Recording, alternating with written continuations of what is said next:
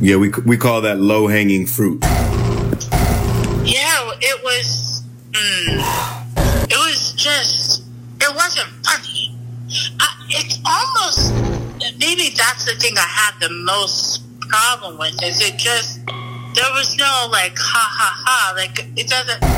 She has a bald head, so she could play G.I. Jane. Well, in the beginning of G.I. Jane, Demi Moore had hair down to her ass. It's not funny. It doesn't even have a flow line through it where it's like, ha ha.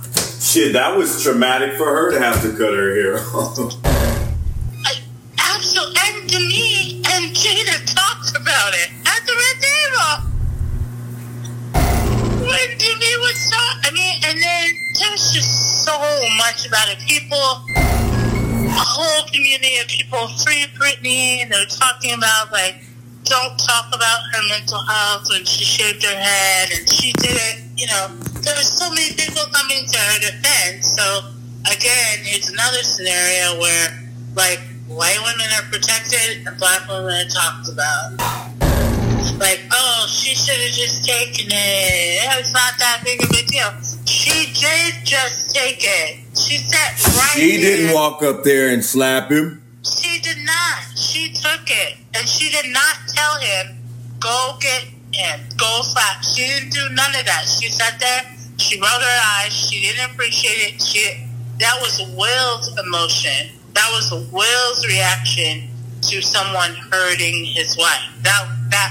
And there might have been lots of layers built up that erupted him. And then people put more stock in their sexual life than I believe they do. I think that their marriage to them is more than their sex. Like they said, even if we aren't together, we're going to be in this house. We ain't getting divorced. Even if you're on the other side with somebody else. I'm on this side. Exactly. We're going to be in this motherfucker together. And listen, we're always talking about black families staying together. Man. It really, it's like, what do we want from people? What's the end game really?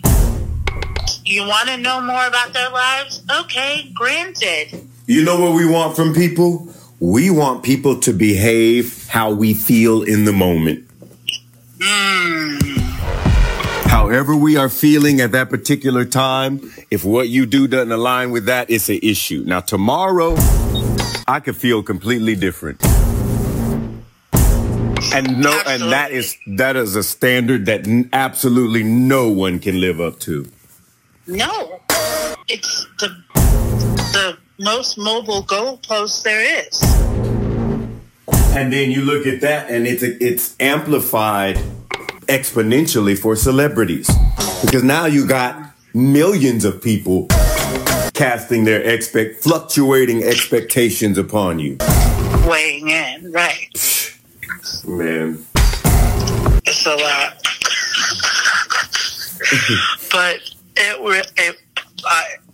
will go down in infamy. I've never seen anything like it in my life. Oh, SNL is working on a skit right now. I asked Bobby that last night. I was like, do you think that SNL will do it, or will it be so old by next Saturday? I wonder really, really what. Because the long play is to get Chris Rock to come sit at the Red Table and talk about it. That's the long play. I know it's going to happen. And if it doesn't happen, it's a giant missed opportunity for real people to sit down and have real conversations. I want Jada to be able to talk to Chris about what that moment meant for her. I want Chris to be able to talk about, where the comedian headspace is for why they choose what they choose. Because I really want to know why. I mean, you're on the Oscar stage, Chris. I think, has he hosted before? He hosted for a while. I think wasn't he after Billy Crystal? I believe so. But, so he knows the gig.